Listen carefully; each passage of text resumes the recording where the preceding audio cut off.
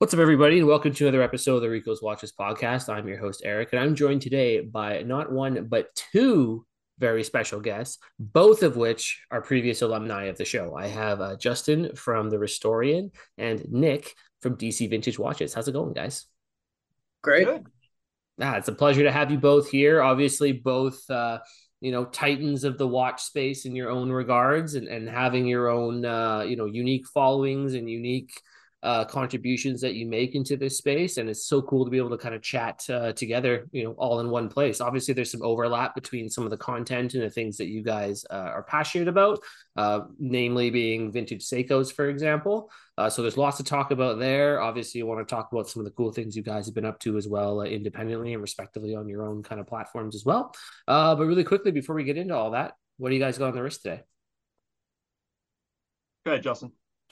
Sure. Yeah, I got the Pelagos 39, which I've had for a month, maybe a little less than a month. I'm a obviously a vintage guy, pretty much through and through. But a lot of people I trust recommended it, and all my other watches are packed away at the moment, which is why I'm not wearing a Seiko or something special like that. But this one's getting some wrist time, and it's a lot of people said it was a little too kind of vanilla of a watch. But there's this that's what makes it great too. It's special in how sort of like not special it is. Like Mm-hmm. it just does the job, and it's fits great. It's a great size, and yeah, it's been a great watch. So that's what I'm wearing. What sort of motivated that purchase for you over, some of the other Pelago sizes or models that are out there? Yeah, so yeah, it was tough. So I really like the LHD, Mm-hmm. and I really like. Well, in theory, I really like the FXD. But yeah, I mean, I tend to always wear a bracelet. Like I wear very few watches on a strap. Mm-hmm. Um, so that kind of knocked out the FXD. Truth be told, I think I like the blue of the FXD better. I mean, if they made the Pelagos 39 in that color, it probably would have been that. And the LHD is sweet, but this 39 is basically the same size as my Explorer and my Explorer 2, the 16570. Mm-hmm. And I just find that to be a size I can kind of wear all the time. So to get something in titanium, a little bit more toolish, that I know has the exact same dimensions, and sort of like modern, quick adjust strap and or bracelet and all that. Yeah, it's just if I'm not feeling like wearing something vintage and being concerned about it, it's nice to have something that I know is like brand new. You Yeah, know. that's awesome. It's a great piece, and obviously the Pelagos is always well loved and appreciated in any of its iterations on Rico's watches here for Oh, sure. What about yourself, Nick? What do you got on the wrist today? Yeah, it's funny. I should have talked to you beforehand, Justin. I could have worn my own because I almost wore a actually, and I told the story I think in the last episode that we had with you the Unimatic Modelo Uno Mm-hmm. DMC. I almost wore that today. I almost did, but anyway. Um, yeah, no, it's what I'm wearing today. I'm wearing a 19, I believe it's the late 70s, early 80s. It's a Hoyer Pasadena. It's their ref 501.510. So Mm-hmm. it's like this all black, matte black PVD case, and it has, that very 70s pop of orange on like the chronograph hands. So, no Seiko today. But yeah, this Hoyer it was calling me, so I wore it today. Very, very cool. And what is sort of, can you talk a little bit about like that iteration of Hoyer? And is it like a racing chronograph that's very typical of their other kind of models from that era? Or like what's sort of the history of that model specifically? I could do a whole show literally on this, so I'll keep it brief. But it's Get the actually Coles funny notes. because on the Instagram account today, I actually posted Omega, what's this, Seamaster F300 electronic, but like right before the show, I'm looking at it and I'm like, why is it an hour behind? And I'm realized it runs on a battery. So yeah, that got ditched in favor of the Hoyer. So anyway, so the you actually some people are calling this now the poor man's Top Gun because it's very similar in appearance to Orfina's Porsche design Mm. that Tom Cruise wore in both Top Gun movies. That's the all black PVD, which actually that Orfina is popularly known as the first just all black watch ever. Like Mm. it has that, it's almost like a ceramic PVD coating. I don't know exactly the chemical composition, but it's very hardy material. 50 years on, sometimes it wears. But Hoyer at that time was really looking at, they were kind of desperate, like a lot of Swiss companies were at the time, because of the quartz crisis, which was, of course, brought on by Seiko with its Astron in 1969. So they were kind of freaking out over that, and they were but it was interesting because aside from the sheer terror that they felt, seeing that their profit margins steadily fall, they no longer held the title for the most accurate watches in the world. Seiko's Quartz did. But what it did do to the Swiss is it made them be more adventuresome and kind of get out of their conservatism that they're so well known for and try new things. Like you remember, like Rolex just came out with like these like just recently they came out with the dial with the multicolors, and everyone was like, I can't believe it. And Seiko's like, really? That's all you have? Like that's we have Gary or whatever that Italian designer is making watches for us. But this was an example. So they designed this watch, and the name of the designer escapes me. But he founded the Porsche design studio, and he was not a watchmaker. He worked with Orfina to make that. So Heuer came along, and they kind of copied a lot of it. There's a lot of interplay, a lot of interchange between the two watches. Both actually use a Valjoux movement. Oh, sorry, that's me. But the Orfina transitioned from the Valjoux to the Lemania 5100 a couple years into the run. But yeah, again, like I said, I could do a whole episode on that, and I don't want to bore your audience. So no, very cool. Cool watch. It's we just sold one actually. This is my own, but we just sold one, and it sold less than a day after I put it up. That's awesome. Sounds like a very cool, very unique piece with an interesting history behind it for sure. Yo, so much. It's actually one of the I'm batting ideas back and forth with the guy that runs Watches of Espionage to do an article just on this. So it's interesting. I've been doing some preliminary research. It's stuck in my head right now. Yeah, well, it's very interesting. Both of you guys obviously have been contributors to Watches of Espionage. So before we kind of get into some of, I know we're here to talk a little bit about like MACD, SOG, Seikos, and things like that. But where did or what? Can you talk a little bit about some of the collabs both of you have been able to do independently with Watches of Espionage as of late?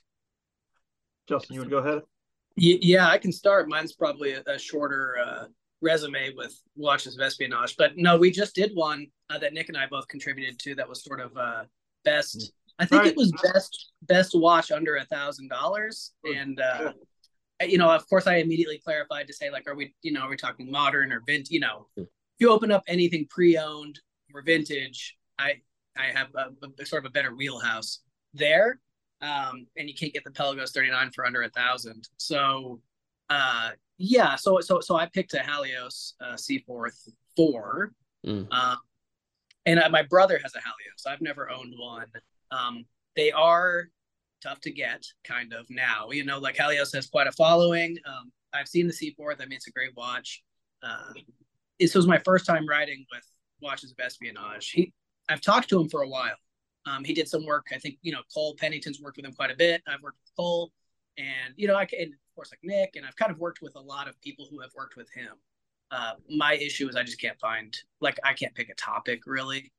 It's hard. I think espionage specifically feels like something that's not as in my wheelhouse because I'm just a normal I'm not a spy or any I'm just like a regular guy. Or am I? I was going to say that's what a spy would say, though. They're supposed to be operating in the background, right? Like exactly. Yeah. Up front. Yeah. I'm in the shadows. But that was the funniest thing about this. So it was a great article, and there were a lot of there were people like me, normal people, and then there were people and like Navy divers, all these different people. I in the Seaforth, I chose one Bahama Yellow, which is like I think they took the color from like a Porsche. Some high-end car, it's like a bright yellow with black indices, black hands, super legible. And they make that new Seaforth in titanium or steel, I think. And you can even message the guy and the owner, I think his name's Jason, and he'll make a Destro version for you. So it was like the Destro version, titanium, that's awesome. With the Bahama Yellow. I do think some of the comments, I sort of had to read what people thought of the list. And there were a few that were like, I don't really understand why you'd wear a bright yellow watch, doing like night ops. And I kind of wanted to come back and be like, hey, this is the guy who picked that watch, just a regular guy, not too worried about being spotted.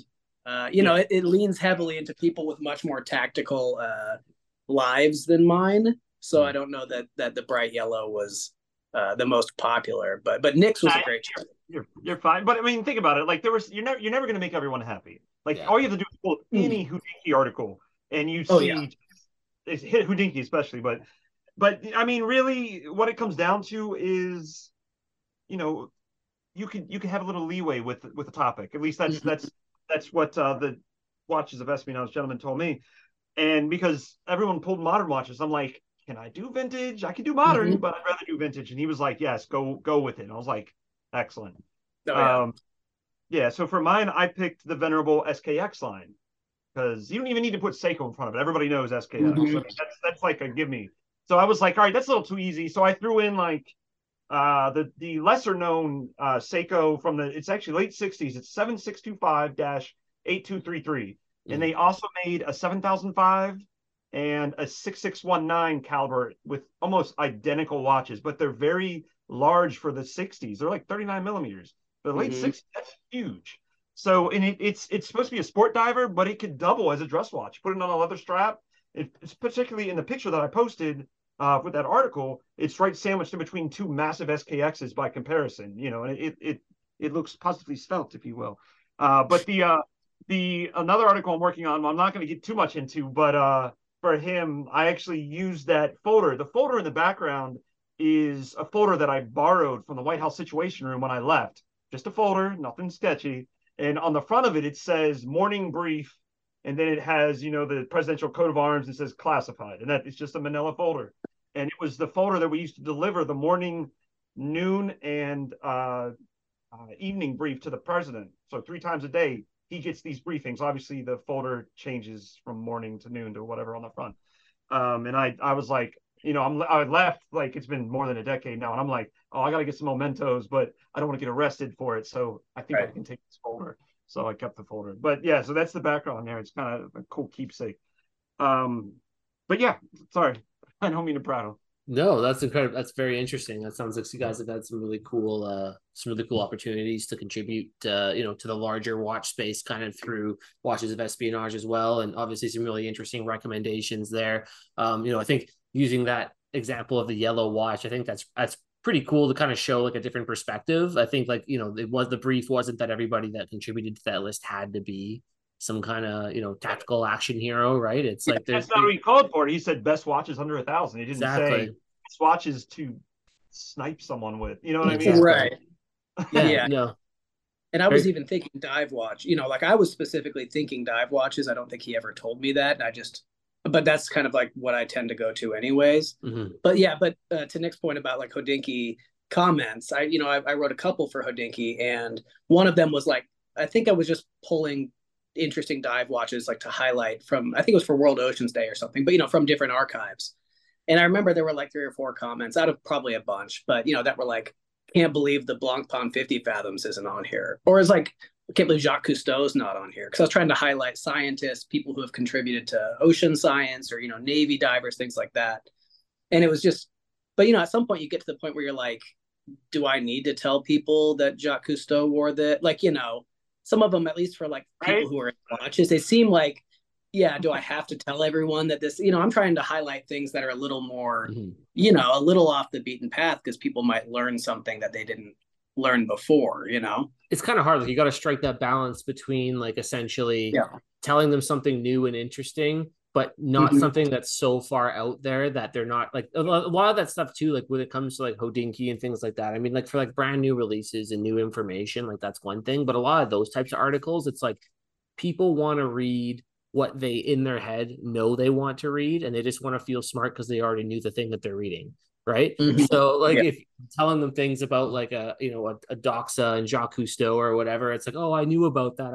I could enjoy it because I already knew that, right? Like that's kind of one of those weird things about that. I think it's really interesting, like specifically with your articles and your work and that you've been doing for a while now, is like you really dig into like the really obscure side of timepieces, a lot of Seikos and things like that, which we've talked about on Mm-hmm. the show before and we'll talk about today as well. But I think that's one of the really, really interesting things and some of the really interesting stories that are able to be told, especially because I think Seiko is so relatable. Everyone who's anyone has either owned or knows someone who owns or has owned a Seiko, right? Like they're everywhere, right? And it really, they've proliferated throughout the watch space, the military space, the adventure, the exploratory space, whatever, right?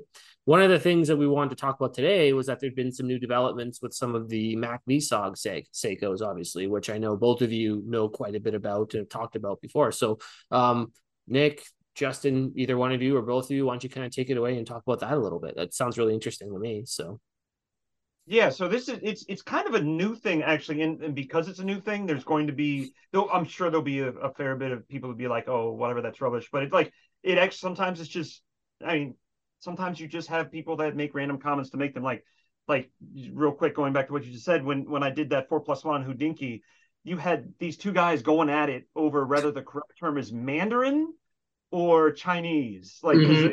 it was on a 6139 that had the I'm not even going to wade into it. I'm just going to say it was a language that's spoken in China and Mm-hmm. like on the day wheel and like they went back and forth. Like, I'm just like, oh man. But anyway, so but this is it's important to do original research with which Justin is the king of.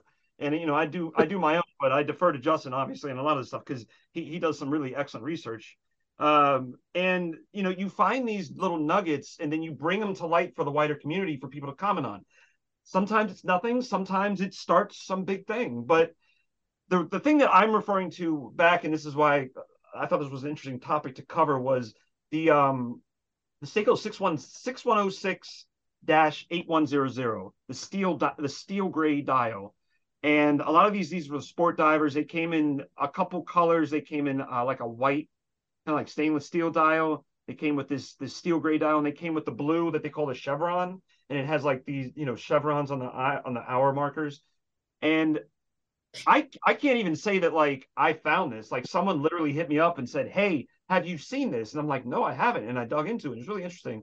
So I guess there's Justin, maybe you've come across this in your research, and I haven't done a lot of research as far as like, is this a reputable organization? It seems to be on the face of it, on the research I've done. The Special Forces History Museum. Hmm. Have you heard of this? No, I haven't actually. No. All right, so it has a website, and basically they had done some research and they found that there was a special forces soldier. His name was Michael O'Brien, and before he departed for it looks like a '69 tour to Vietnam, and I should also add he was MACV-SOG. CISO, the counterinsurgency support office that was run by Ben Baker, issued him a May '68 Seiko 6106 8100, and it actually like I don't know if this is a watch that they have possession of, but on their website they had a like a picture of the officer. They had a picture of the watch as it was issued. It had that same Waltham WCC compass on it that you see with the other MACV, like the ones that are better documented as being one of the MACV SOGs. And I found it convincing enough to say this is a MACV SOG. But but I also point out a lot of this, at least, so if we include this as one, then there's four. Two of those four are based on single thread reporting. So that's not, you when you're a historical researcher, Justin, you are like I clearly dork out on history. I have a degree in it. Granted, it's just a bachelor's, but it's something that I love as well. You try to look for corroborating, reporting on something and that people corroborating information, whatever, from different sources. So it's not just one person. You found it from a bunch of things. And you have that with the best known MACV SOG, the 6619-8060. And that's like Watch of Espionage literally talked with the MACV SOG officer that was talking about having this. And it's in Frank Greco's Running Recon, which after 2 years, I finally found a copy that was less than $500 because it's one of those like really limited press. I think I got it for like, I don't know, 150 or something like that. And then you also have the 7005 8030, which is also in Running Recon, but it's also Ben Baker talked about. Someone interviewed him, and he's like, "Here it is," and he's holding up a picture of it, and sure enough, there it is. But the other two are only in like single source reporting from what I've seen, and I just throw that out here. I don't know what your thoughts are on that, both as a historian, but also someone that loves vintage Seiko. Yeah, I mean, so the model you're talking about, is that like you said it's like a sport diver, so it's got like a dive bezel, right? So is that Uh, like the Gene Kranz? Is that similar to that, or it is actually. It's very okay? similar. I'm Yeah. bringing it up. Go ahead, keep talking. I'm sorry. Okay, but yeah, that's what I'm picturing. I think I may actually know if they're on Instagram who it is you're talking about, because I think he also has some Antarctic Seiko, so I've worked with him on There you that. go. Oh, so of course Yeah, you know.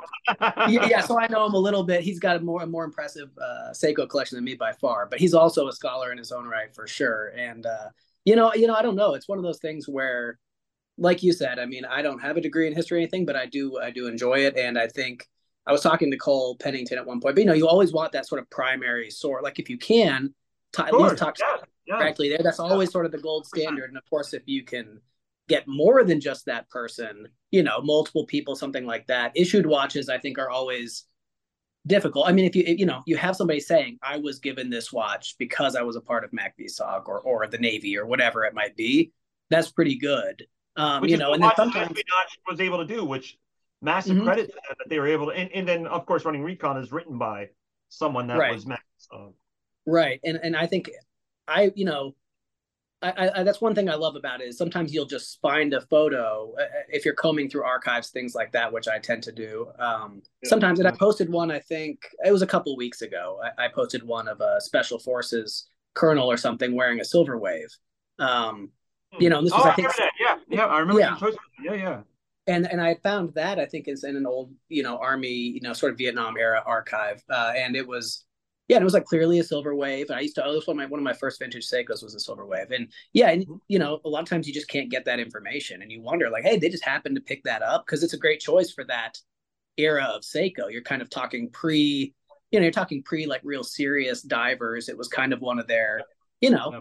tougher models that could in theory withstand everything they were putting it through, and yeah, you kind of wonder like, yeah, where they issued that, was that just because we know at this point how many sort of mysteries, especially with Seiko, are still out there.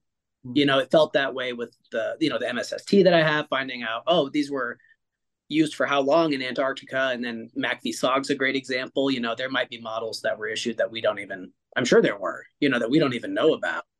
And it's just getting that source. That's the hardest part. And I So mean, it definitely makes sense as a model to me. I wouldn't be surprised at all if it was right in there with the other MacV songs. Yeah. if we were to walk it back a little bit, just for like the layman that was just kind of tuning into this episode, maybe doesn't understand all the context of what we're talking about, like what is the significance or the interest behind these MacVsog Seikos? What is the story there to begin with?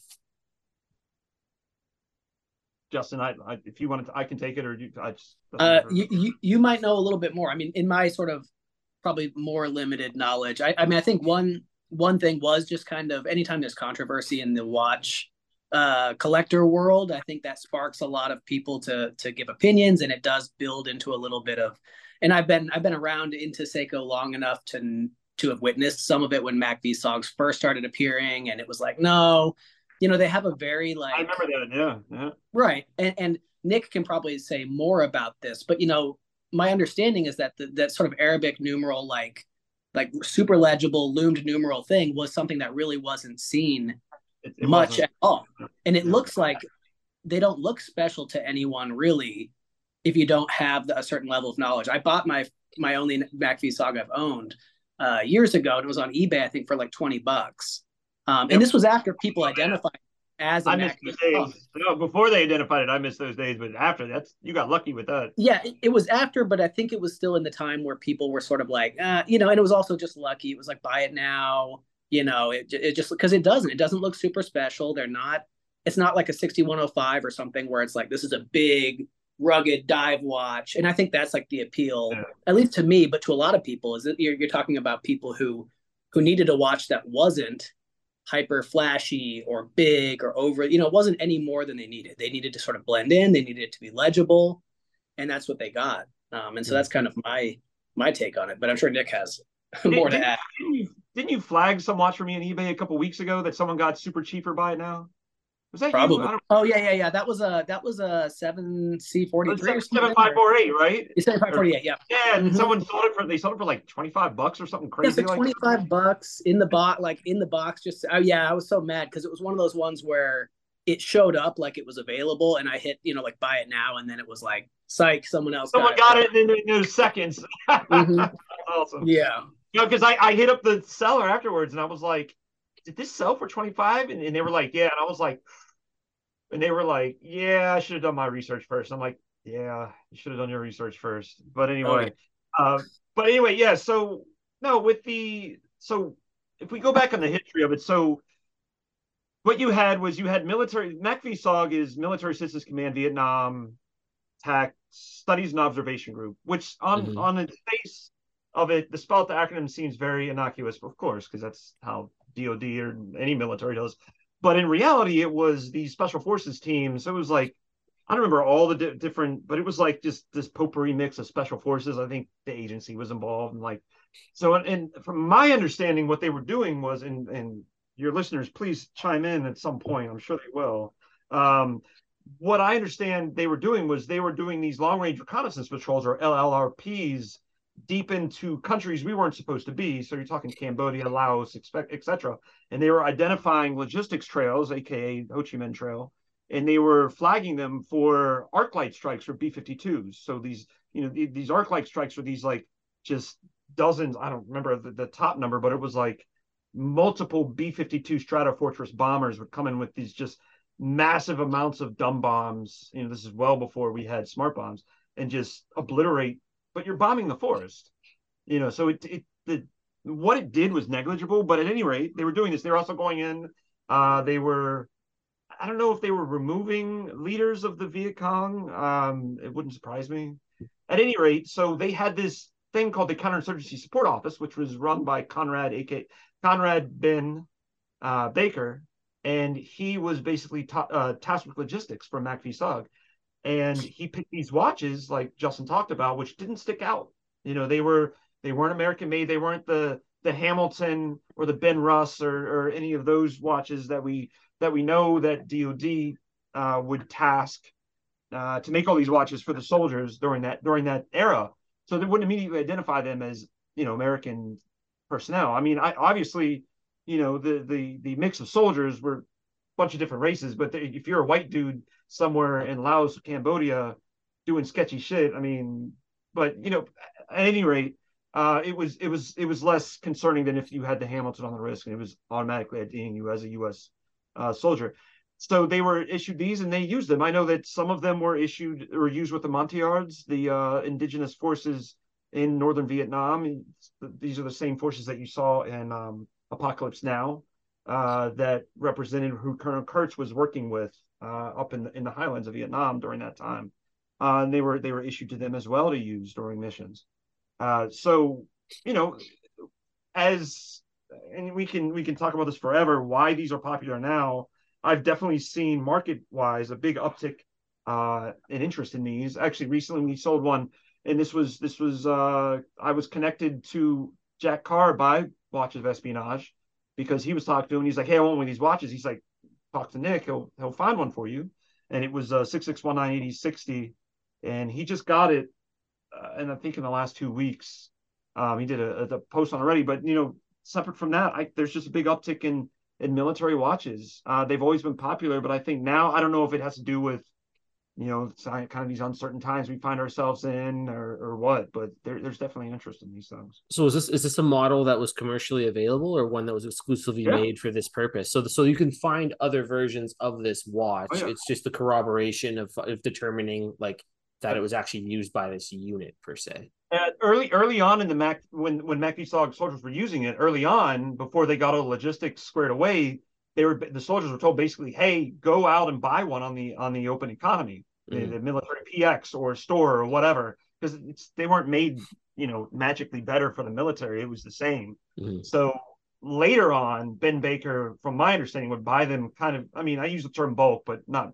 We're talking maybe a couple hundred, because there weren't many people associated with MACV-SOG, and then he would issue them out to the soldiers. I am taking down the serial number and all that fun stuff, and it would be part of their military kit they were issued when they started their tour. So yeah, they were just off the shelf. How many of these are known to be in existence now? You would have to look at because much like Omega, but far more accurate, Seiko has an amazing serial system that they have on all their watches, and it's the first two serials are the month and then the year and then the month that the watch was made, and then the rest are the serial numbers, like how many were made. So if you had a couple hours or days, you could go on the internet and you could just look at all the pictures you find of this and look at the serials. I would guess probably a couple thousand all told, at least. But the problem is that these came out in the late 60s, so we're talking over a decade, and these weren't Rolex. I mean, I get some people that reach out to us and they're like, I want to get this Seiko, can you get a box of papers? And I have to be, no, because for the most part, no one was saving those. I mean, this is a watch when it was new, cost maybe $20 at most. So, people treated them as disposable, kind of like how you treat the Apple Watch today, I would say, or Timex or something of that nature. It's not something that was a safe queen. So they beat the crap out of them and threw them away, you know? So for both of you guys, like when you're doing your scholarly type historical work of researching pieces like this or other stories that you've researched in the past and things like that, I think back to again like your Antarctic articles that you've written about, Justin, like you mentioned things like corroboration, primary sources, things like that. How do you find you're able to sort of put the whole story together, as it were? I guess like in that sense, like if you're only hearing the story from one person, or there's limited corroborating information, because maybe, for example, like with an Antarctic expedition, there's maybe like 20 dudes there or something like that, and half of them are probably already no longer with us. Where do you sort of start to put two and two together and be able to tell a whole story, and how do you navigate through some of the other things that come up in the community, for example, where like you have to sort of verify if something is real information or not? Like I think back to certain things, like whether it's around Doxa or Rolex or even the Moon Watch and some of the bigger well-known pieces that are out there, and like so much of the lore and the story that's out there has just sort of been like community generated and have sort of just become like the agreed upon facts, whether or not they're true or not. So how do you kind of go about doing that when you're writing an article or researching a topic? Either one of you, but Justin specifically, to start off. I was literally just trying to find my Soldier of Fortune MacV SOG issue that took me a couple months to track down. Justin, go ahead. Yeah. I mean, so yeah, the Antarctic thing, which I feel like I've talked about on like every podcast, that's in the MacV SOG case, it's much more challenging. Just the nature of the work that they did. It's also, it's a sort of an innocuous watch. The MSST, so the turtle, the 6306 that was used in Antarctica. There wasn't a lot of information on it when I got mine.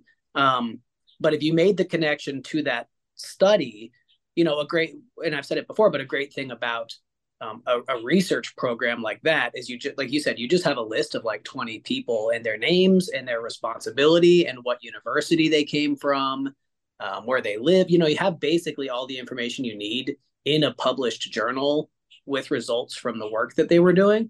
So in that case, a lot of times when I'm looking for ideas for things to write about, especially if it's like a deep dive on a certain model or something like that, I wish I had a better answer, but I typically kind of just go where it takes me. I don't really have, I do seek out information, obviously, but if it's one guy with just an amazing story about run-of-the-mill Seiko turtle he wore in the Navy, that may be enough for me to write a compelling article about it. And it's just one example of a model that was all over the place. The Antarctica one, my model specifically was 1979 to 80, and then of course there was also 78 to 79 just before that. So there were kind of two parts to that trial, or that program, that research program.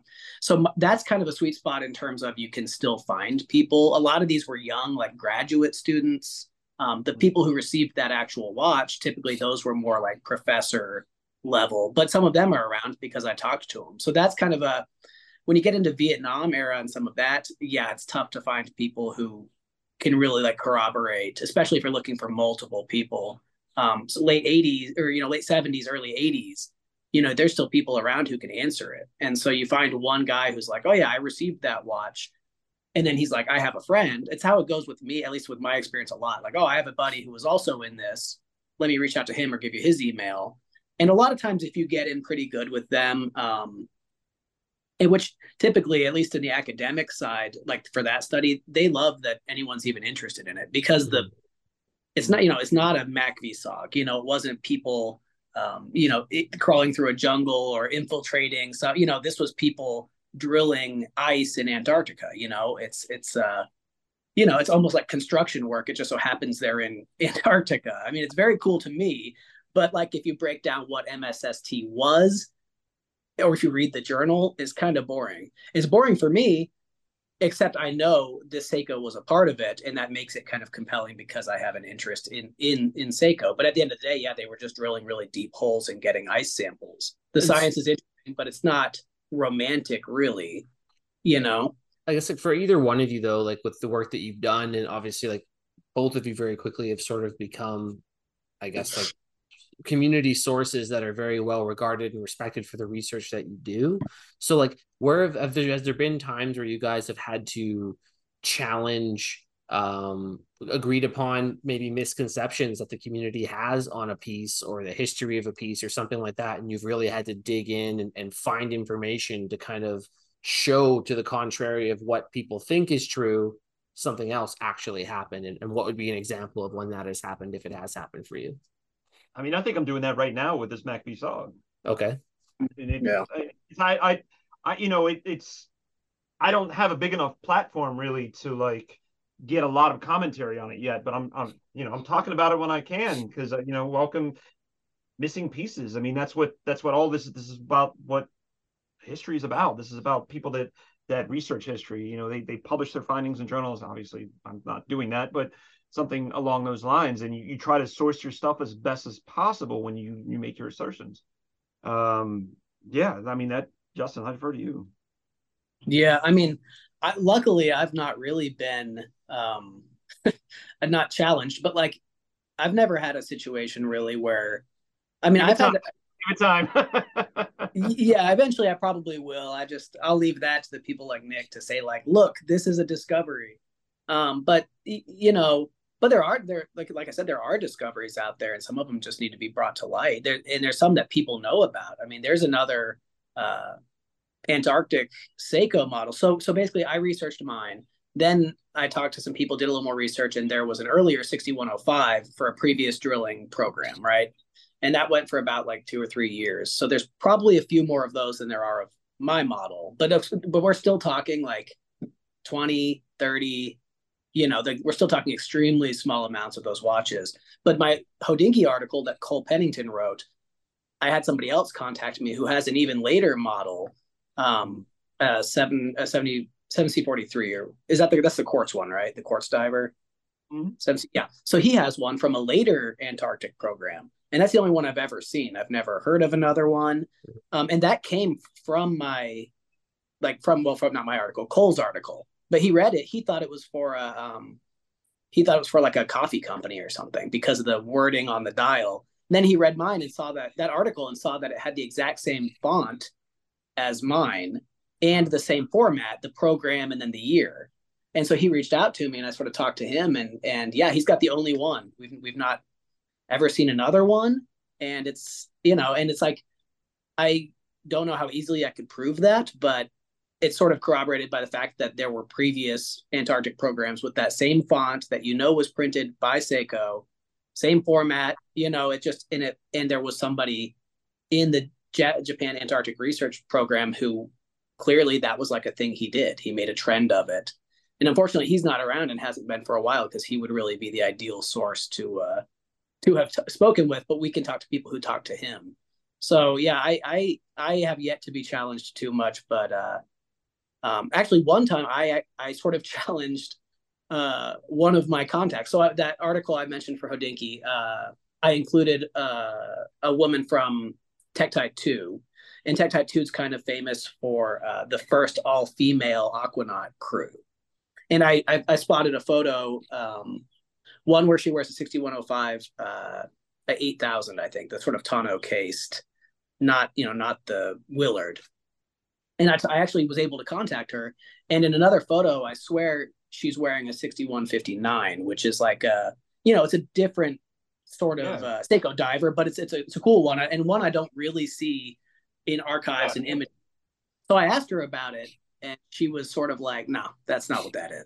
It's this." And and like I can tell in the image. I'll have to send it to you, Nick, because I bet you can weigh in on it. But I'm like, no, I'm pretty sure. Yeah, I'm like, because I remember don't see them often at all. Like in these times in this area, you don't really see those. We've sourced some of them, and they've been a pain in the ass to source good examples of.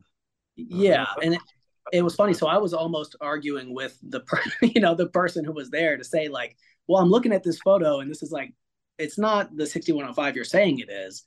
Although I saw that in a different photo, so she clearly had one. But that's kind of funny because they were given Rolexes. So in Tektite 1, which is a diving program where they lived under the ocean, in a habitat, the aquanauts were given Rolexes. They were given like sea dwellers or submariners. And I've talked to a few of them. Tektite 2 rolls around, and the first female aquanaut group is there, and Rolex gave them all women's date justs to wear, which kind of shows the time. They called them things like, instead of aquanauts, they called them things like aqua babes and stuff like that. It was very much like, yeah, it's a little sad now, but that's kind of like, it's how the times were. So it's funny. So I've talked to a few of the aquanauts from that program. Sylvia Earle, who's pretty famous. I didn't get to talk to her because she's too famous for me, but she's probably the most well known. But so they would wear the Rolex Datejust, which obviously has tiny, has no bezel, is not useful for diving really in any way. And then they would wear a Seiko on the other wrist to actually like do the work. So sometimes you can kind of see photos of them with like a dainty little women's watch on one wrist that they were obligated to wear, and then Seiko diver like a 6105 on the other, which is a pretty great. Sounds like Colonel Pogue. Yeah, exactly. Yep. I'm gonna get all this Omega Speedmaster hate mail now. Well, it's very interesting. But I mean, you do have, and this is, I can't believe that this is a new thing, but like watchmakers for the longest, like established watch brands for the longest time have made these limited run team ups. I mean, literally, you have Rowing Blazers just recently doing tons, even one with Tudor, which only went to like, because I talked to a couple people that had them, and it only went to like people that like their names are on the case back. I know for a fact, actually, Tudor, and I don't know that people know this, Tudor's making one with Amazon.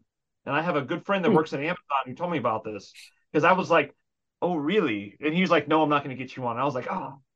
But, like just recently, I don't normally buy a lot of new watches, but Yema did this, which is, of course, Lejour. Yema, French company Yema did this team up with Marine National. I don't know French, so forgive me. Marine National, I guess they're Navy. Mm-hmm. And it's this, like, I'm looking at it right now. It's got Navy Graph, and it's like this dark blue dial with yellow GMT and seconds hand. It's gorgeous. They only made 300 of them. And as soon as I saw that, I fell in love with it. I was like, okay, yes, I'm buying this. So it's something that they officially teamed up with the French Navy to make, so who knows? I mean, it could be something that they just reached out to Seiko and said, hey, can you do this for us? Or maybe they had a third party do it for some reason. I don't know. I defer to you on that, but I know in my research. So for instance, the Japanese National Railway, which they're no longer referred to that. They're called something else. I don't remember what it is, but so JNR, they worked with Seiko, and they worked with Seiko and Citizen. So the first thing they did, Homer's second settings, which is like this white, it's almost like a porcelain dial, looks amazing. It's very simplistic dial. It has the Arabic numerals on it. And on the back, it has this, kanji Japanese inscription that says issued, this is the number, the Japanese year, and this is how many we issued that year, whatever. And so you can date it like that. And then Seiko came with it was a Lord Matic 5606-7000 gold. And they made that specifically special for the JNR. I don't think they sold them elsewhere with the same configuration on the back. There's no serial number. I've seen very few Seikos with no serial number. All it has the Japanese kanji inscription. It's like an efficiency award or something like that with my crappy Google Translate, translation. That JNR gave out. So is this a solid gold? Is it solid gold? I don't think it is. Okay, because I had a solid gold. Actually, I know it's not, because the examples that we've sourced, obviously we want to make sure the gold is all in place. But I have seen examples where on the back, and you get this with a lot of gold plated watches, the back of the case, which touches the wearer's wrist, the sweat breaks down the gold plate over time. And seen a lot of them with the backs all messed up, like the gold is just worn off. So it wasn't solid gold; it was plated. Yeah, I only asked because my brother has it now, but I had a Seiko DX that's solid gold, solid 14 karat gold, and it didn't have a serial number except on the inside of the case back. Interesting. Now, early Seiko had the like, we're talking early 60s, had the serial number on the inside of the case back. Mm-hmm. But after maybe 65, 66, I think maybe a little earlier, they were on the case back itself. Yeah. Oh, that's interesting. So I don't think DX was made in the 60s, like early 60s. I could be wrong on that. No, I think it's a little later, and I think DX was kind of like it was a weird one. I have a catalog from when they made a solid gold Seiko It was DX, their but it was weird. economical line. It was their Yeah, economical it's their line. economical line, but I think it was one of the most expensive in the catalog that I found. You know, just because probably because Oh, it's it's just gold, yeah, of course, yeah. but and it was I think it was labeled in this as you know a Japanese catalog, but it was when you translate it, it was something like it was marketed basically as a presentation watch. So that's why they didn't put it on the case back. It was like meant to be engraved as a a retirement gift or something like that. Yeah, So just lots of rabbit holes vintage Seiko. So so much. with regards to vintage Seiko or just vintage in general, like and specifically Nick, with regards to you being a dealer, like how has your like market observations of the things going on out there maybe impacted some of the topics that you research or some of the articles that you write? And then on the flip side of that, for either one of you, have either of you impacted the market itself with the articles or the work that you've done? Yeah, I mean, I think the early work that I did a research on the Bruce Lee with the 6139. I Mm-hmm. think, and I wasn't paying attention to this per se, but I have a good friend of mine that's still in Department of State, and he's overseas at the time, and he was because he's like rabidly into watches, and Mm-hmm. he was like, you affected the market on this, and I was like, I'm just trying to make a living. I didn't even notice, and sure enough, and I think it was that GQ when GQ picked up the trail on that. Yeah. Because the guy that wrote the article was actually someone who had purchased the watch, purchased one of them from me. Mm-hmm. Um, and so there's that. But separate from that, like I have seen that, and I'm gonna as a dealer, I'm gonna follow the trends as far as what people are interested in, obviously, and I do see that uptick in interest in military. Not, there's always gonna be a military provenance, but even a watch that is military esque, like I mean, although some Hoyer Pasadenas were issued, I think I want to say South African military and Mm-hmm. like some other Mm-hmm. like they have some of them actually have literally says military on the dial. But no, there is definitely an uptick in interest in like black PVD watches, military esque watches. There's and SKX as well. Actually, now that I mentioned that, whatever. Look, Seiko made their decision for reasons that obviously I have no insight into. I think they're trying to appeal to a younger audience with their Seiko 5 line, the new one. I'm not a fan of it. I like the all black PVD one they put out, but the crown doesn't screw down. Like it's just the movement is not great. But the old SKXs I've seen them we sell to them. I'll put it up and it'll last a couple days and it'll sell like that because there's that much demand for the old ones that they discontinued in 2019. Mm-hmm. Mm-hmm.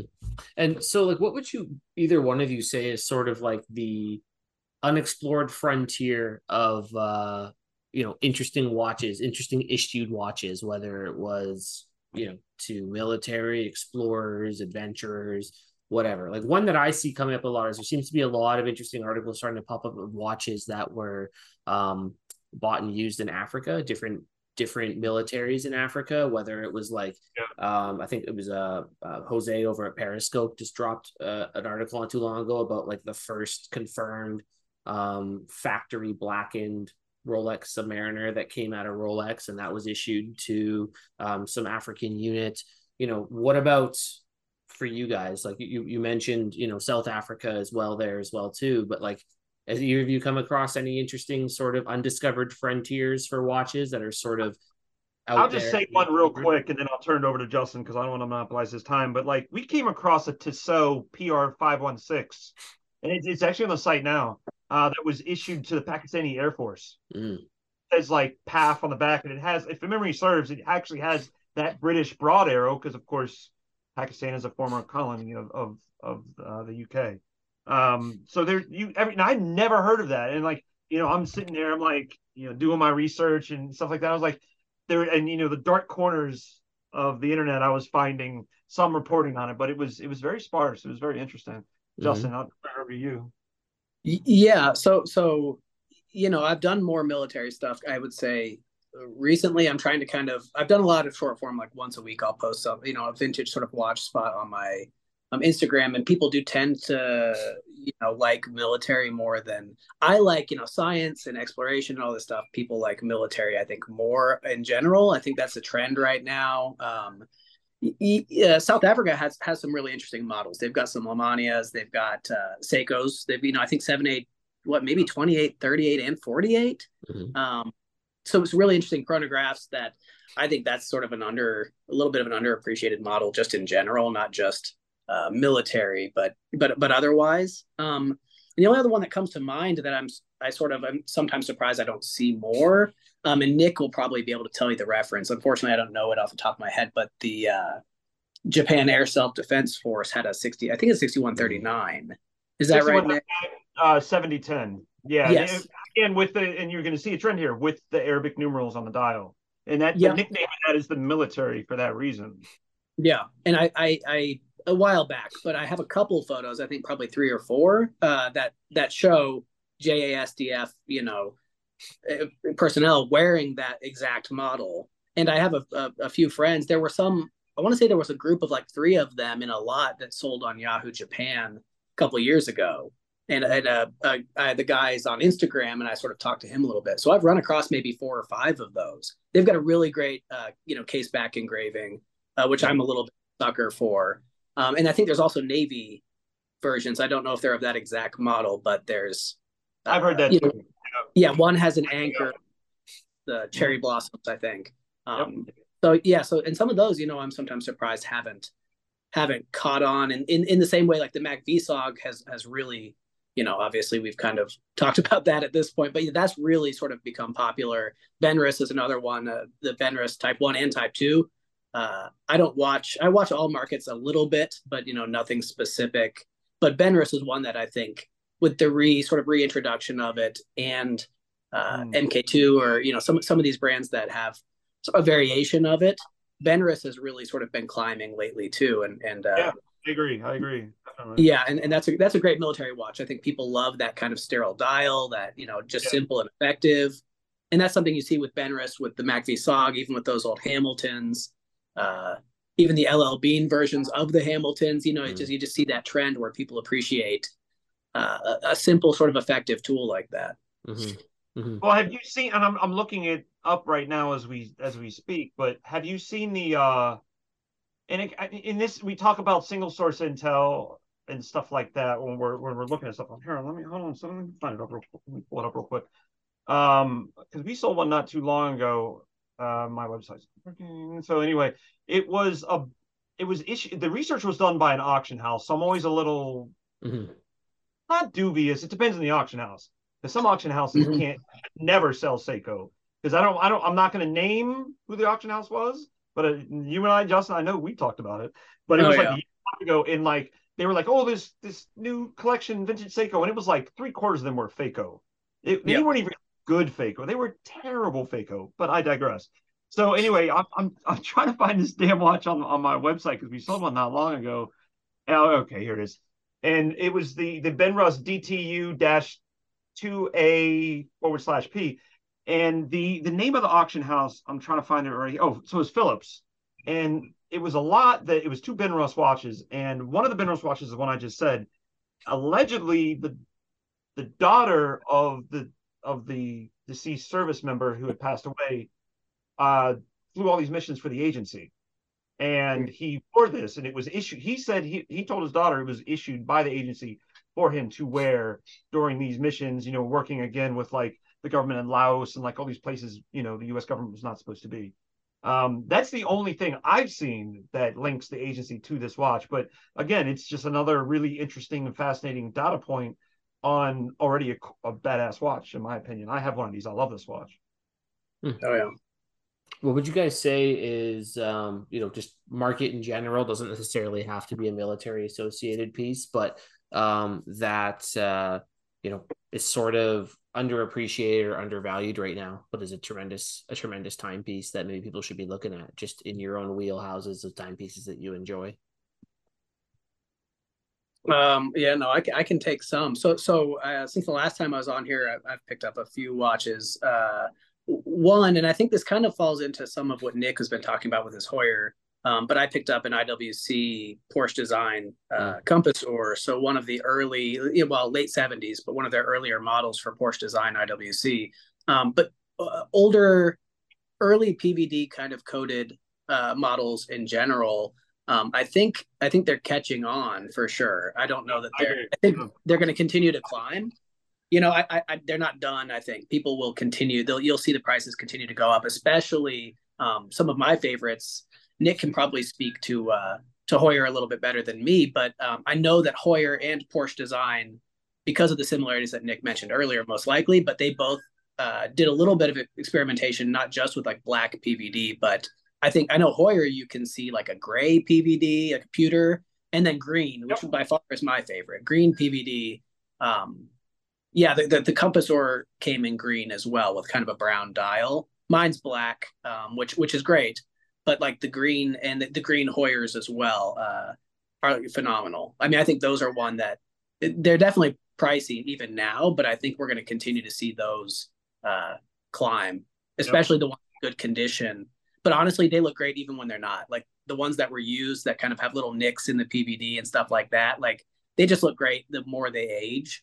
But yeah, that's a trend I kind of hope comes back in modern watches on some level too. Just get a little more creative with PVD or with with something similar like DLC coatings, whatever. But yeah, that's one thing that I think is going to be interesting to watch for sure. Mm. Yeah, these were actually the watch. Throughout Hoyer's history, they've always been. Jack Hoyer was a master salesman, but that company was always on the brink of bankruptcy. I swear to God, until they were bought out by Tag in '83. But so they kind of saved them at the time, but they worked with Monin in France to make this watch, and then they moved it. And like the early ones will say "made in France" at the bottom. How often do you see a Hoyer that says that? But these were quartz. They were quartz and automatic. I have one of each. The 980.006 jumbo, as they call them, and they were large. They were about 42 millimeters, which even for the 80s was pretty big. And but they came in this and I've been lucky enough to, I think I have one of every one now because this has been on my list, and I started collecting these 15 years ago when they were could be had for a few $100s, and that is not the case now. But so they came in there's a pewter case, and they're who makes cases out of pewter? I mean, that's it's so random, but it looks amazing. It works. There was a pewter case one that had a black dial, and it had a fully luminescent all lume dial, obviously geared towards diving. I have one of those, and then there was the a green OD PVD covering, and this is the bracelet, this is the watch, it's everything. And then there's I picked this up recently actually, and it's the stainless steel case, but it has the orange dial, and it's just I love them, man. They're amazing. But I'm seeing that as well. There's definitely an uptick in interest for these. Again, 10 years ago, even 5 years ago, they could be had for far cheaper than they are now. It's kind of unfortunate, but I mean, it's the trend, As far as what I see right now, I always say this, and I continue to say it, those automatics that Seiko made in the late 60s through the 70s, the 7005 caliber, the 6619, the less seen, but the 7625, can be found for dirt cheap. And some of the dials and the case sizes, they range from 36 millimeters to 40. They're very compelling. They're amazing. And some of them are deep blue dials, which Seiko does so well. That steel gray dial that just I swear, even actually, I literally have one in front of me right now, this emerald green kind of this is, I'm readying this for sale, but it's this was issued special dial made just for Seiko, but it was issued to this magazine or this newspaper in Japan called Yamhuri, and it was 100 years for their 100-year anniversary, which was in 1974. So the dials, it's amazing value to be had on these. And you're talking a couple $100 for some of these. You can't beat that for an automatic. Very cool. Very, very interesting suggestions. And obviously anyone listening, this is the expert insight into the market. So make sure you pay attention to some of these pieces and make some moves on them while you still can. What do you guys have going on individually with regards to your platforms that people have to look forward to coming up?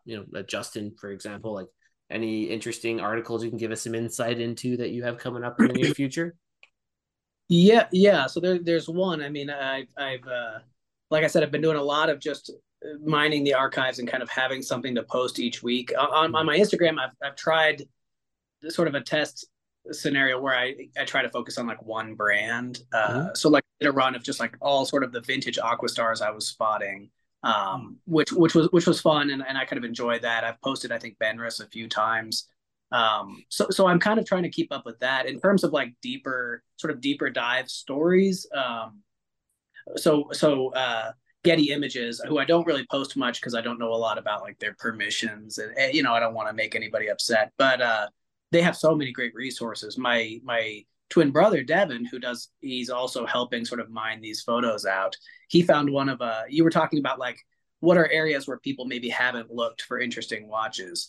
He actually found one of a professional hot air balloon like racer. They have like competitions to see who can get there in hot air balloons. This was back in the 70s. And we both recognized the watch he was wearing. It was a Certina Chronolympic chronograph, which is a pretty obscure model. It's actually like a regatta timer. But he was wearing it posing. Regatta. Oh yeah, so he was posing in front of a hot air balloon in Australia or something in the 70s. Well, we were able to sort of track him down, and it turns out he still had that just sitting in a drawer, and he was like and he had worn it, and so we have kind of a story in the works where, and my brother's actually writing it, which is kind of his first. So I'm excited for people to read it because I think it's going to be great. So he actually was able to like get the whole story of he bought this watch in Switzerland. He needed something reliable for his competition in the early 80s. You know, he had bought it. I think in the early 80s or late 70s, and the regatta timer sort of functioned. So it was like a center seconds chronograph, and it worked great for him timing what he needed in the hot air balloon. And it's just so I'm working on that, and it won't get. I mean, I know for a fact it won't get as much traction as anything military or any of that, but I just like pointing out things that a lot of times I'm just supporting what other sort of scholars find. That's why I get excited if I find like if I find a Mac v SOG and I go, look, it's just one more little, even though we can't talk to the person, it just sort of supports like, hey, here's something that supports what other people have researched. And so I hope to keep posting stuff like that. But yeah, in terms of stories, I have a few other things in the works that I can't disclose, unfortunately. And I hope I have a project with Nick and sort of Watches of Espionage coming up too. We have a few ideas we're kicking around that I think will be fun too. That's awesome. But I mean, what you're doing, even if he doesn't get the clicks, like you love it, right? Like, yeah, exactly. That's honestly, that's all that matters. I mean, it's easy. I mean, obviously, one still has to make a living, but if it's much as that you can sneak in there that you get the joy from, I mean, that I know I do. That's what matters. Well, a cool one, Nick. You'll appreciate this on the topic. Just to jump back to like PVD coded Hoyers. Another one I think that my brother found on Getty Images was a journalist or something, I think in the 80s, tracking like lynx, like a bobcat. He was like tracking them through the mountains wearing a Hoyer night diver. And we were able to find him, and I think he actually lost his night diver tracking like big cats through the woods, and like, I don't know, someone's going to comment and be like, Justin doesn't know, but Serbia, it was somewhere, very remote. And he was like, and he told us a little story, said he bought it to celebrate getting his scuba certification. And so yeah, it's like you can see him wearing a night diver, and it's just so, and even if it's just like a little anecdote or something like that, it's great to even just get like little snippet stories. And that's one I haven't really like posted yet, but you may only get a couple hundred people who like it, but those 100 people are like, this is great, and yeah, like you said, that's kind of why I do it. Already gonna hit like, I'm telling you right now. Oh yeah. Yeah, I thought you'd like that one. Oh, that's very cool. What about yourself, Nick? What do you have kind of on the go that you're able to share with us? We've already talked about the Watches of Espionage stuff. I mean, that was, I understand he's trying to do a series of them. So there's the one that Justin and I did was the under $1,000, but I know there'll be different like price points I think he's trying to do. So, I look forward. Hopefully he asked me to contrip, and Justin obviously to contribute on those. I would love that. Sure, it'd be nice to be asked too, but We'll mention something to him then. Let's make it happen. Yeah. But recently, I was lucky enough to make the acquaintance of Cam Wolf, who is one of the senior watch editors for GQ, and he had an interview with Ronnie Chiang, one of our good customers recently. And Ronnie, and for me, when I work with some of these actors, like I don't publicize anything they buy unless they talk about it first, for the most part, because it's like I gotta, discretion plays a large part in the watch dealer industry. And so he basically told a story about how he bought, it was a Seiko Lord Marvel 5740 8000. And it was he gifted it to Kevin Feige, who is like the grand person that, executive producer for the entire Marvel Cinematic Universe. I mean, this guy is like very influential when it comes to those circles, because he had cast Ronnie and Shang-Chi in the Ten Rings. So, that was a nice anecdote he told for that. And I was like, oh, that's pretty amazing that, so now I can talk about it because he's been talking about it. So, but no, other than that, like I just stood up a new Instagram account called DCVW _for_ her, because I really, and this is something that I felt strongly about for a long time. I think I've talked about it with both of you. Like, I feel like the women's market for vintage and just watches in general is very unappreciated. Mm-hmm. Like, I feel like when you look at vintage, especially, like, the watch I showed up earlier, like the 7005, maybe 36 millimeter. This was a men's watch when it came out in the 70s. Anyone could wear this. This might even be too small by male standards these days. But so there's like so many more watches that women can pick from of any size. So, and I don't know that there's a lot of publicity drawn around that. And this is my attempt to kind of do that.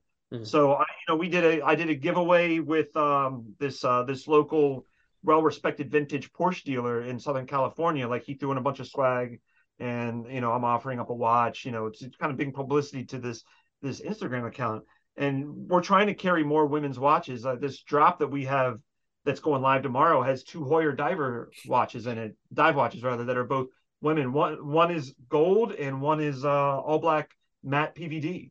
And they both have like original bracelets, like that kind of stuff. Because I feel like there's a niche to be filled here. Like, there needs to be more attention on this. But separate from that, the other project that I've been working on, I'm trying to expand into doing like vintage ads, because I personally find them really cool.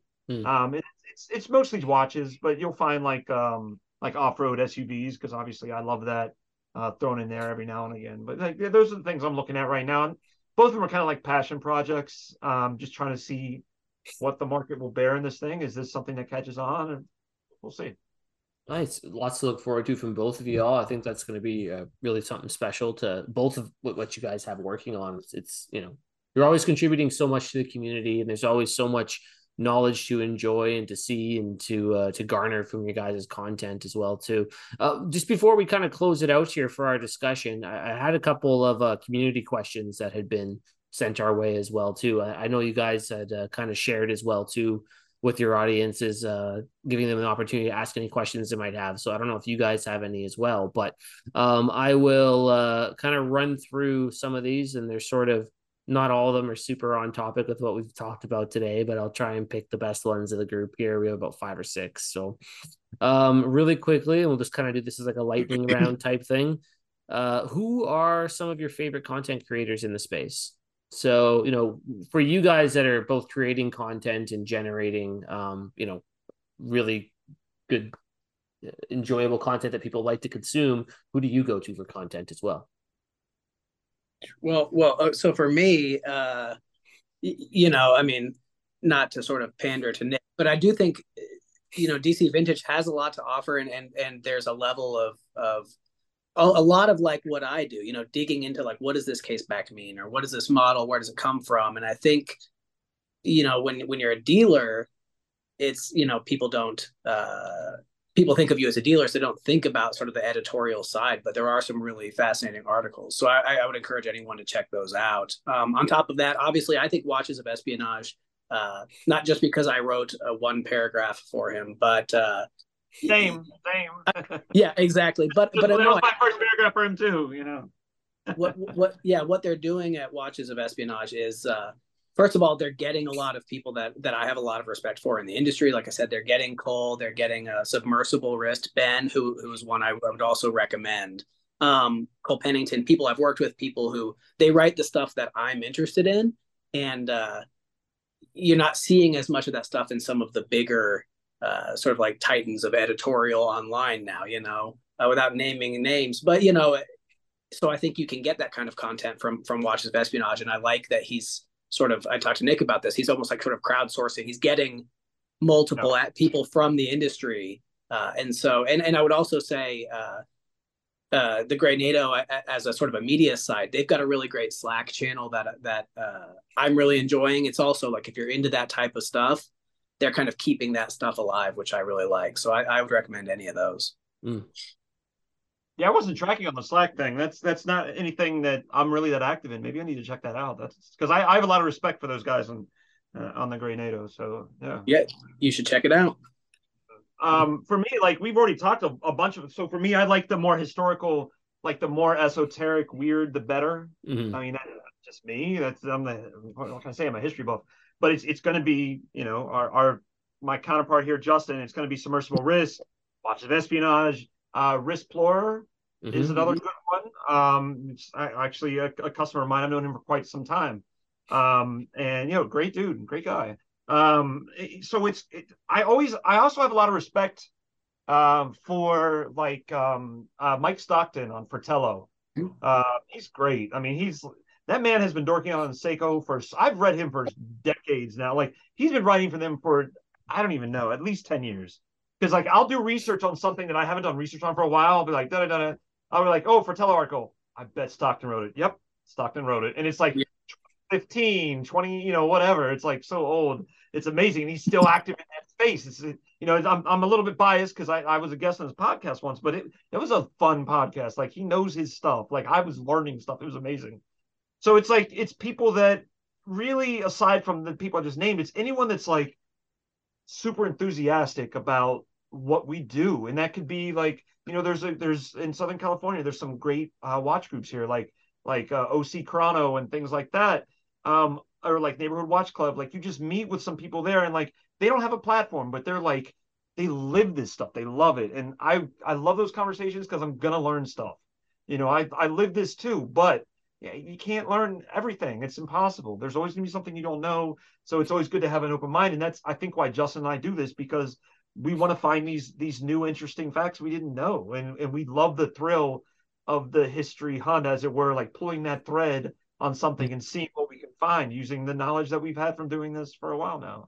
Yeah, I think you guys both really hit it on the head. I mean, obviously, we all kind of operate in the same circles when it comes to this kind of stuff. So you've named everybody that I was probably going to name as well between the two of you. But I mean, like one that kind of the further to your point, Nick, specifically is like it is really cool to kind of get into the pages of guys that are really enthusiastic about one thing or one topic, because when you are around in this space long enough, like you sort of get exposed to a little bit of everything at a superficial level. And it's really cool when you find someone who takes that deep dive into a topic where you can really start to learn a lot and kind of get into the specialized knowledge of a topic. So for example, like one that came to mind what you were talking was Scott from Watch History, being very into his Marine Nationale watches, right? Like specifically into his Marine Nationale watches and the amount of information he has and resources he has, like going back to some of the old ledgers from the actual watchmakers that were working on these watches and being able to really corroborate a lot of information that way. A great resource and very interesting, very specialized niche corner of the market, but really cool. Because I mean, everyone at this point has heard about a Marine Nationale tutor, right? But they haven't really gotten to take that deep dive into some of the topics. So anyone sort of like that, kind of with regards to what you guys were talking to, I think they're providing a ton of value in the space. And those are the ones I find the most interesting as well, too. I think all three of us here have a great appreciation for history. Interrupt, sorry. The one thing that I forgot to mention earlier, like Justin, I don't know if you spent any time in the National Archives in DC, but man, you would have a field day there. I spent days in there when I was writing my master's thesis. There's so much because especially a lot of the stuff that used to be classified, once you hit that 50-year mark, a lot of it becomes declassified and it's there. And it's oh god, man, it's like a kid in a candy store. I was just lost in there. It's amazing. Like in pictures, there's everything. So hey, I don't know if you would be up for this, but at some point, plan a field trip. It will be worth it. Oh yeah, yeah, I'd love to. That's wild. That's really, really cool. Next question. So, what is your ideal 3-watch collection operating with a budget of $30,000 just to keep it sensible? 30,000 to keep it sensible. Yeah, I know. Great question. That's a tough. That's a hard. I feel like. Do you already have an answer, Nick? I don't know that I have one right off the bat. 30,000, man. I could come up with a great 3-watch collection for 3,000, but 30,000. It's within that budget. No one says you have Yeah, to spend all of it. I yeah, of mean, course. you could spend 10 and then spend the other 20 on a vacation, right? So Yeah, I mean, my Grail right now is a Rolex Pepsi GMT 1675. mm, That's what I'm looking at, and that's going to take up a good chunk of that money. mm-hmm, So that would be one of them. But I would have to have a Seiko 6139 in there all day, every day. I mean, mm-hmm. I've been passionate about that caliber since high school. Like that would definitely, so that, right there, that's two, and then it would probably be maybe a Grand Seiko 6186 VFA. Those are amazing dress watches, and they're difficult to find and not cheap. That would be mine. Great. What about yourself, Justin? Yeah, it's tough. So I can pretty easily slot in my Seiko 6306. I know what I paid for that, and that's one that would basically be in my collection whether I had 30,000 to spend or not. Um, Other than that, I like the last of the 5-digit sea dwellers. I wouldn't mind kind of having one of those. And then honestly, I'd probably still just kind of finish it off with the Pelagos 39. I'd like keep a Rolex in the mix. I'd have to have a Seiko in the mix, just like Nick. And then, I think then for more sort of everyday wear, uh, yeah. And I think that's what I would do. Nice. Yeah, that's a great combination of pieces there. I think, I've struggled to get myself under like 5 watches, even 4. So I mean, limiting myself to 3 would be tough. And then also like I don't wear watches that are that expensive. But I mean, I I think you're both on the right track with getting some kind of like Japanese piece, whether it's a Yeah. 6306 or any other. I mean, I'm gonna be the antagonist here, I guess, and say I'll go for a Citizen. I'll get like I'll get like I probably would just have like an Aqualand, like a cheap Aqualand, or something like that. Just to I wear. feel like most Citizen is vastly unappreciated, Yeah, and I think they live in the shadow of Seiko a little bit, especially with so much of the interesting history for Seiko. like the entirety of the Swiss industry does in Rolex. Kind of. Yeah, exactly. Right. So, I mean, I think I'd probably go for something like that. And then I think your recommendation of like a late 5-digit sea dweller, that would be 100%. I would have to have one of those. And then just to round it out and balance it out, just have something different, I'd probably go with like probably a speedy or something like that again, or maybe like an in between diver, like just get some kind of doxa or something like something nice and recognizable, but like not too nice that I wouldn't want to wear it. Like I would want to have like the nice automatic diver that I could still wear to do things. And then the one that like, I mean, I'm not going to take that 5-digit sea dweller probably anywhere 99% of the time because it's almost too Yeah. nice, right? And then of course you got your Seiko or your Citizen to beat it up, right? So you're probably not going to be at 30 grand for me. You're looking maybe closer to like 20. Mhm. But I could use that extra 10 grand for something else, I'm sure. So, which I'm sure as we all could. So that's a really interesting question and interesting responses. So that was a good one as well, too. This is another one. We've all like, we're all watch nerds and we've also all come from kind of interesting, colorful backgrounds and histories as well, too. So this is an interesting question that came up. What are some practical life skills everyone should know, regardless of occupation or hobby? What do you guys think? I Uh, mean, Go yeah, ahead, go ahead. Justin. Okay. Yeah. So, like you said, we all have different backgrounds.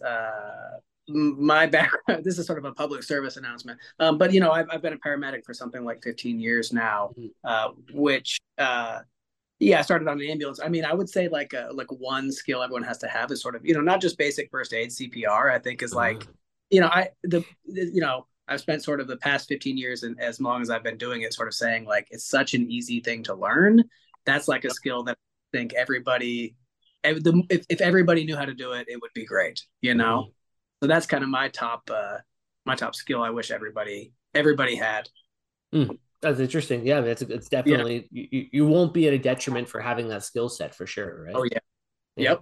What about I, you? I, I echo exactly what he said. Actually, it's interesting when my wife and I, when we had our first kid, when she was still pregnant, we went to the CPR class, and there were Hmm. no other parents. They were all like caregivers. Yep. There was, just like really. But like for me, like as part of State Department, when you do State Department, depending on your role, sometimes you're doing trauma med training. And Mm-hmm. we're not talking anything in depth. You have far more. Like, in mine is like from so long ago, it's ridiculous. But I still keep trauma med kits in all of my cars. They still have, C tourniquets and Mm-hmm. quick clot and all that fun stuff. So I always, for me, I grew up before I moved to DC in like middle school. I grew up in rural Pennsylvania, and when you live in rural areas, that self-sufficiency thing is very strong because there, for instance, there's no local police department. You got to call Mm-hmm. state troopers. State troopers can take a half hour to get Mm-hmm. anywhere.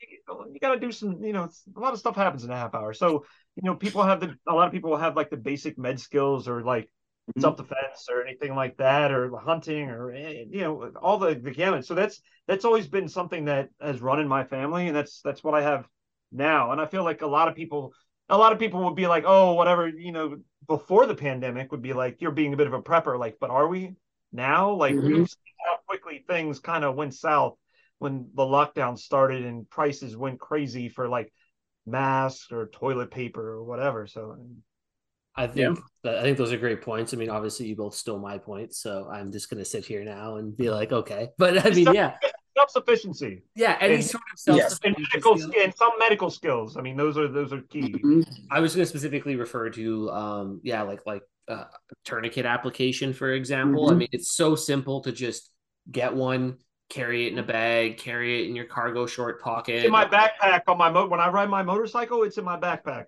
Better Well, if believe it. you look at especially we don't want to get all political or anything, but we look at some of these mass shooting events and things like that that are happening in the States, or if you go back specifically to the Las Vegas shooting, for It's example. not political if it's happening. It's Wow. political, separate from the politics. It's It's just happening. reality So we at that. prepare for it. I mean, that's what it comes down to. So Yeah. the like with regards to like the Las Vegas shooting specifically, there are multiple stories that came out specifically of guys that were carrying tourniquets that were there at the concert when it happened, and how they were actually able to intervene and save a lot of people that were Mm-hmm. unfortunately, in pretty severe medical distress, having a tourniquet.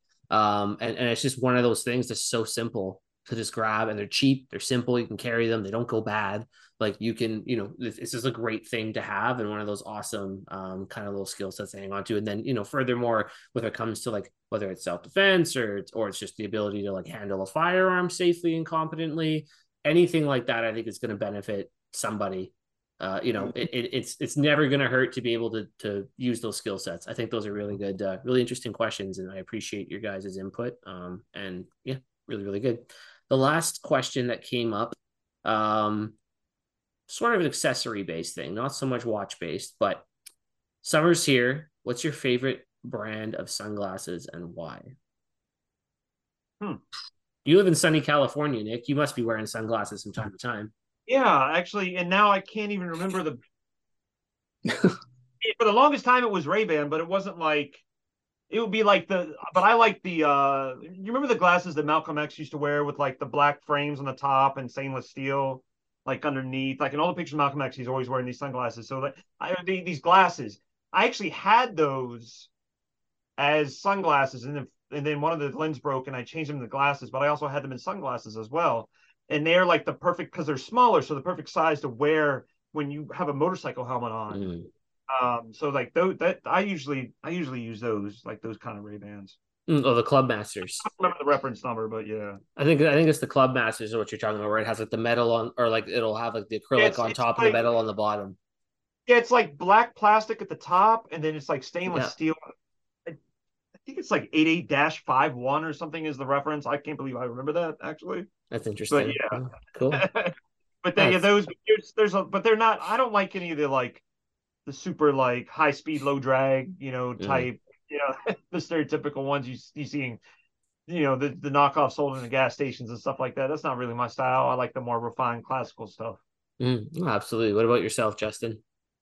Yeah. So yeah, I have a pair of Randolph Engineering, sort of aviator. I don't think they call them aviators, but I think that's what Tom Cruise wears in Top Gun. They were really used, I think, in military as well. Like it's a pretty popular that and American Optics or Optical or something like that. They're kind of the same. And I had my wife bought me some of those a little over a year ago, maybe, and got like a little monogram on it, and I really enjoy those. I think they're great sunglasses. Oh, that's awesome. I didn't. You guys Mhm. are like sunglasses guys, and I didn't even know it. It's just a random question. You have your own brands and your types that you're into. That's super cool. Yeah. I I have a pair of the smaller size Club Masters as well too that I like. I don't like I wear in my day to day. I usually wear prescription glasses, so I don't really switch. I don't like to switch back and forth. And like I think that like, I was found like the like prescription sunglasses to be kind of dorky and like so I didn't really bother with it at all. So I have those, and then for work I also have I wear Oakleys. They're cheap. You can beat them up. They take a beating. I got an old pair of gas cans that I've had for a long time, which are like those like the ones you see in like End of Watch, for example, like the Yeah, kind of like more like those high speed low drag kind of high speed wrap low drag. Yeah. around kind of they're very like kind of dated to the area in which they were made. But I know part of me that's getting to be an old man now that I'm 30. Yeah. It's reminiscing and missing Wish some I of was 30. Get out of here, man. I don't you're want to hear you're that. you're the wise old wizard of the chat. So we I got got gray in that, this beard, man. and I got a pair of like a pair of they're also Oakleys, and they're sort of like just like the classic, the kind of like the Ray-Ban style, like the classic kind of like full acrylic ones that they Yep. have. I can't remember the model name right now, but just Oakley's version of it. They're nice. They're not too nice. And like the one thing with like, coming from like a police background, like you can leave a $20 bill on a table, you can leave $100 on a table, and it'll never go missing. But your freaking sunglasses will get stolen as soon as you leave them unattended in a police station. So I just get stuff that I don't mind if they go missing or I lose them or anything like that. So Smart. yeah, yeah. Smart. So that is the end of the questions that I had come in. So that's sort of the end of it there. Do you guys have anything else you want to get into or talk about?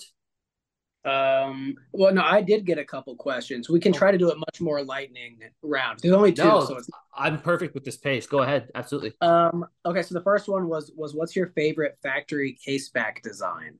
I think like oh, well, I can start because I know Sure. uh not that you guys don't, but I know some off the top of my head because I got to think on it a little bit. So one that sticks out to me, vintage watches in general have like really a lot of them have great case backs. One of them, Certina, any of their turtle, their DS2, anything that they had a turtle case back that's like phenomenal. It's like a deep engraving. It's really like it's great. I would encourage people to check that out if they just want an interesting case Mm-hmm. back. And then Longines, I have a vintage example, but the Legend Diver, the modern Mm-hmm. Legend Diver, and the old one has a great sort of like spear fisherman motif on the case back. That's very cool, especially if you're thinking late 1950s. It really looks like a modern piece of work. So those are two of my favorites. It's a great question. It's really. What about you, Nick? What do you think? I think it would be like a two-part, and it's I would answer that question as far as what they have, what information they have on the case back that makes me researching it easier. And that's always going to be Seiko Yeah. for me because of the serial number and like all that fun stuff. But if you want like the beauty, like some of these, like, and they tend to be French, but these no-name 1960s French brands, like that were making these sport divers, they weren't even like, what we think of as divers today. They were Mm-hmm. like the 6106, the new McPhee SOG, if hopefully it Mm-hmm. becomes that, a sport diver, 50 meters or something, narrow like or shallow like that. But they would have like this awesome like engraving of like this diver like picking like this and Mm-hmm. like the water and like the snorkel or sometimes with diving gear. Like this just awesome. Like I don't see too much from that era where people really taking liberties with the case back. And when I find that, I love it. Like I don't even care if I've never heard of the brand. It shows thought, and I like that. That's very interesting. I'm gonna kind of go with the non-vintage option. I liked your suggestion about Certina quite a bit, Justin, as well. Yeah. Is a little. I don't have one in the collection anymore, but I've had a couple of them over the last year or so. Ocean Crawler watches. If you go and look at them, they have these insane case backs, and it's like a really, really deep relief carving, and it's Mm-hmm. and it's like a Poseidon or Neptune basically fighting a kraken with a trident, and there's That's awesome. waves. But like the detail in it is so insane, and it's so cool. Yeah, It's that's really, cool. really, really cool. So it's just I remember like as soon as I saw that, it's like one of the coolest case backs that's currently out there, because it's like you literally have like a sculpture on the back of your watch to enjoy, which I thought was really, really neat. So that was a good question. It's a really interesting question. Yeah. So the second one and the last one I got, which is probably going to be like a mostly Nick question because it's Seiko specific, but someone asked me, so why did Seiko abandon for the most part their model naming for alphanumerics? If I'm understanding the question correctly, I think they're probably talking just in general about, like actual model names, Alpinist, things like that, which of course they still have the Alpinist, but and to tie it into the first question, which about the factory case back, I don't know why Seiko stopped with actual names of models, but I will sort of just answer it my own way, which is not really answering their question at all. But one of my favorite Seiko model names, and tying it into the first one, casebacks, is the Seiko Flying Fish, which I'm sure Nick is familiar with. It's a great caseback because it's a goofy like flying fish on the caseback. Yeah.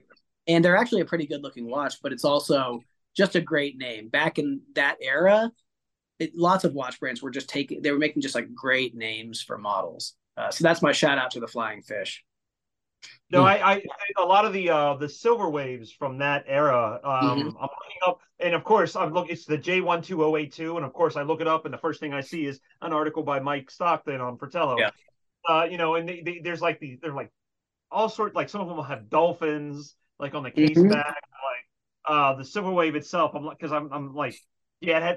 Actually, the silver wave that I just mentioned was the first time that Seiko used that the tsunami, the wave of. The name of that wave, but that famous Japanese tsunami wave that and then they incorporated as part of their legend of Seiko, which is unlike everything. But anyway, what was the first part of that question again? I apologize. Why Seiko abandoned naming for alphanumerics? I honestly don't know, but I know I personally don't care for it. I love just the numbers. It's short, it's simple. It's like, especially when I'm like doing research on something, I'm like, oh geez. So it's like, we get people that reach out to us all the time wanting to sell us watches. And like anytime I see it and I don't recognize it's alphanumeric, I'm like, it's probably too new for me to carry. Not to be mean, but too new for us to carry. You know what I mean? It's not vintage. It's not even, I want to say it happened in the late 90s. Like, could be wrong. Or was it the early odds? I don't know. But I haven't cared to look into it because I know it's too new for us. I will eventually as time continues to march on. Right. And I actually have one more question that just came in while we were chatting. I wanted to run it past both you guys as well too, and then I think we'll wrap it up here at this point. But it says, looking to get into a vintage Seiko. Vintage, should I go vintage 6306/6309 or neo vintage SKX007 for the potential future value? I mean, it's going to depend on budget. I mean, because those are radically different budgets for all three of those. I mean, SKX is going to be, if you're talking like a full set, or you're talking just the watch, no bracelet, maybe 500. It's going to be more than that. I mean, we're talking about one that's in good condition, hopefully recently serviced, etc. But if you're, and then you're looking at double that for a good. I mean, it's crazy. The 609 prices have really hit their stride recently. In the last year, they've really gone up. We had one recently sell for 1,100, and I thought that would sit for a while, and it sold immediately. I was really surprised by that. But yeah, so and then 6306 is going to be the top end of that. So out of all of them, if I had to choose, they would probably be the 6306. I suspect Justin might say the same, but I defer to you. Yeah. So I mean, honestly, I would probably say 6309. So I only own a 6306 because of the 6306 that I own. Like mine's a unique model, but if I were just saying like, hey, I just want like a Seiko Turtle, like an original vintage Seiko Turtle, I probably would have gotten a 6309 just because the differences between the 6309 and 6306 to me don't make a huge difference. When, like Nick said, the price will be different. Like I would definitely differences. There's not a lot of difference. It's the movement's better, but it's like, again, it's still a great watch, either one of those. So no, I see what you're saying there. That makes total sense. Yeah, but you got to go just talk to Nick. He'll get you either one. So agreed. If you are looking for either one or settle on either one, Nick is the guy to talk to, right? What is your perspective quickly, Nick, on I guess like the quality between the two, obviously being generationally apart, the 63009 movement versus the 7S26? Like, where do you see a lot of differences between the two? I think the 63009 is a better movement. I mean, when you got, and I understand why Seiko did this, but as time, I mean, they did this throughout their history, but particularly the difference between the 63009 and the SKX is they started using slightly cheaper parts. Again, you're mass producing something. Your SKX is being made with more advanced robots. They're bringing down. They're looking at when you're doing these things with economies of scale. Even if you shave off a couple cents in what it costs to make a watch, that makes a massive difference, and that's what they did. So the SKX is. It's still, I hate to use the cliche term, a bulletproof movement, but it still pretty much is. It's not terribly accurate. It's just not. Like 63, you're going to get better accuracy from a 6309. Granted, if you're after accuracy, you're probably not going to buy a mechanical watch anyway, are you? You're going to go down to Walmart and buy a $20 Casio. But I digress. Don't do that. Buy. Well, what about like the comparison, in your opinion, then between like getting like a 6309 and then the modern equivalent, the SRP 777 or whatever it is now with the 4R35 or 4R15 or whatever it is that they has in it right now? I mean, the 4R36, and I have to caveat that I don't know terribly much about the it's not very new, but the newer Seiko models, because again, I don't need to know about them really. I just know that I look at them initially, and the 4R36, which is in the successor to the SKX, that Seiko 5 model, gets a lot of flack for being not accurate. Our watchmakers and other watchmakers that I'm friends with all complain about it pretty much universally. They're not fans of it. I'm trying to remember why they said this, but the accuracy is not great. I mean, it's not terrible. I mean, we're dealing with Seiko, and it's not going to be terrible. And then you also get into the whole, like, and this is a popular thing. Like, if you look at, and I know everyone here follows Bro Dinky, but we're always talking about like things not lining up between the chapter ring and the bezel and all that fun stuff. You didn't have that problem in the 6309. Just throwing it out there. So the quality control was better. So again, none of them are garbage. It's just one is better than the other, in my opinion. It's interesting perspective. And just like that, ladies and gentlemen, the sale value of 6309s has gone through the roof. So esoteric, I know. That's interesting. Very cool. Very cool. Well, guys, I think it's been so much fun chatting. It was great getting your perspectives on these things and kind of being able to collectively enjoy your knowledge, as it were, all in one place. I anticipate the audience is also really enjoying it and will enjoy this episode when it does come out. Really quickly, Justin, if you want to go first, just kind of plug your socials where people can engage with your content, and then Nick after. Yeah. So if you want to see some cool old watch photos, _Restorian on Instagram, you can check me out there. I do have a blog as well, therestorian.com. Not updated as frequently as I probably would like, but there's a little bit of a backlog on there. So if you want to read some of those articles, feel free. Right on. Absolutely. And yourself, Nick? Yeah, so we have a bunch of Instagram accounts, so I'm not going to sit here and repeat them ad nauseum. Instagram takes down accounts randomly from time to time, so it's always good to have backups. Justin, just saying. But it's DC Vintage Watches. That's the main Instagram account. And then, as I said earlier, the new one, the DCVW_FOR_HER. And our website is www.dcvintagewatches.com. Nice. I'll be sure I drop the links for everything in the description box as well, so people can check out both your guys' content. Likewise for myself, if anyone has any questions, comments, feedback, feel free to shoot me an email at ricoswatchespodcast@gmail.com. Additionally, if you want to check out the episode sort of at its central hub for information, on Instagram at Rico's Watches Podcast, all one word. Shoot me a DM there. I usually get back to people pretty quickly. If you enjoy this episode in an audio medium, would like to enjoy it in a video medium, or many of my other episodes in a video medium, head over to Rico's Watches Podcast YouTube channel. Like, once again, just Rico's Watches Podcast over there. Like, subscribe, hit the bell icon, leave a comment, all that YouTube stuff, because it helps with the algorithm so it can reach more people and we can continue to grow our audience and bring more cool people to the podcast.